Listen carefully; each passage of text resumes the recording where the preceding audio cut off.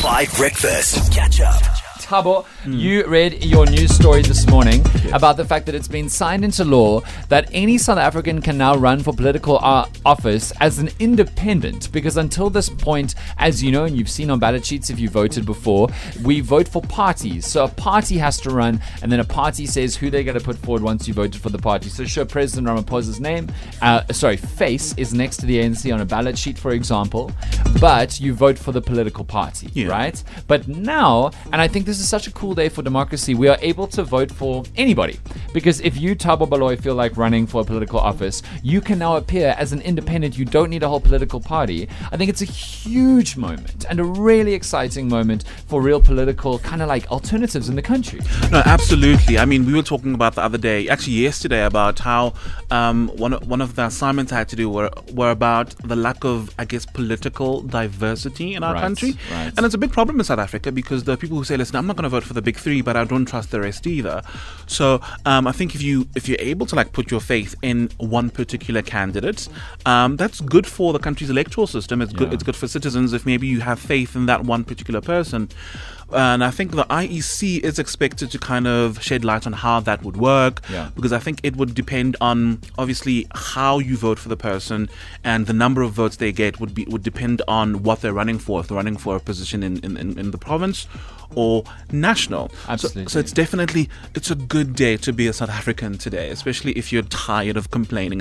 I know, but it's so interesting because I think on some level we as South Africans need to ask ourselves, are we willing to vote for one person? Because like, to what extent can one person versus a whole party make a significant difference? Sure, that's what I was wondering now. I mean, I think it's a good idea that anyone can run, but what is the criteria if you want to run as an individual? Like, are there any criterias? So I do know that there has to be some kind of financial. You do pay money to register. You pay money with the IEC. I think parties pay up to like 200,000 rands before they can take part in elections. So you do need a lot. You do need some pull, a lot of support, financial assistance, so that you can pull off a campaign. And but I think that's one of the prerequisites. You need to have money. What do you think about this, Tolly? I don't know. I feel like it's a little bit of a futile exercise because the individual would be working with the political parties that maybe you haven't voted into power, because in the different municipalities, provinces, that individual cannot govern alone, So at the end of the day, it would be just the face, but they would be working with the different political parties. Sure. So I don't see how much of an impact or a difference that individual would have, and the power that they would be able to exercise working alone. That's true. Although I'm now wondering, and there are many political parties, one of them has their only elector as the mayor of Johannesburg. Like, what is the difference between one person operating on their own and a political party that's only got one seat? I don't think there is a particularly significant difference. The only thing that I want to mention, and the reason why I think this is so interesting, is that Emmanuel Macron, who is the president of France, he got elected by forming a coalition of independents across the country who all agreed to work together as independents themselves on a broad agreement of like principles that they all hold. Right?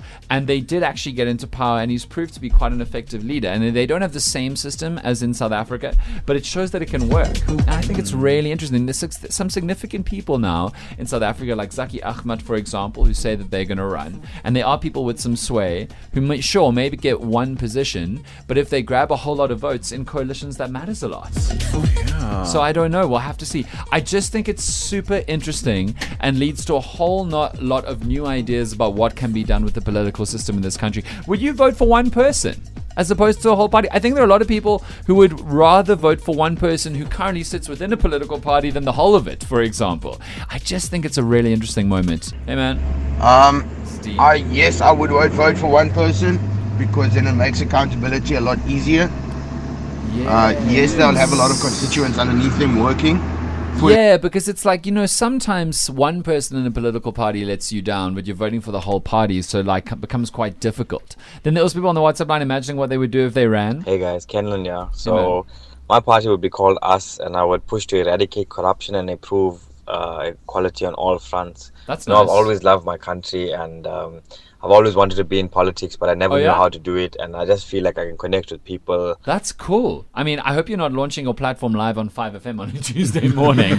But this, I mean, that's really, really important to hear, because I kind of wish that the best and brightest minds in South Africa would go into politics, because I don't know about you guys, but I often think that they go somewhere else. Yeah, definitely. I mean, you've heard some of those arguments in the National Assembly. Yes, Yeah. I have. Catch up on some of the best moments from 5 Breakfast by going to 5FM's catch up page on the 5FM app or 5FM.co.za.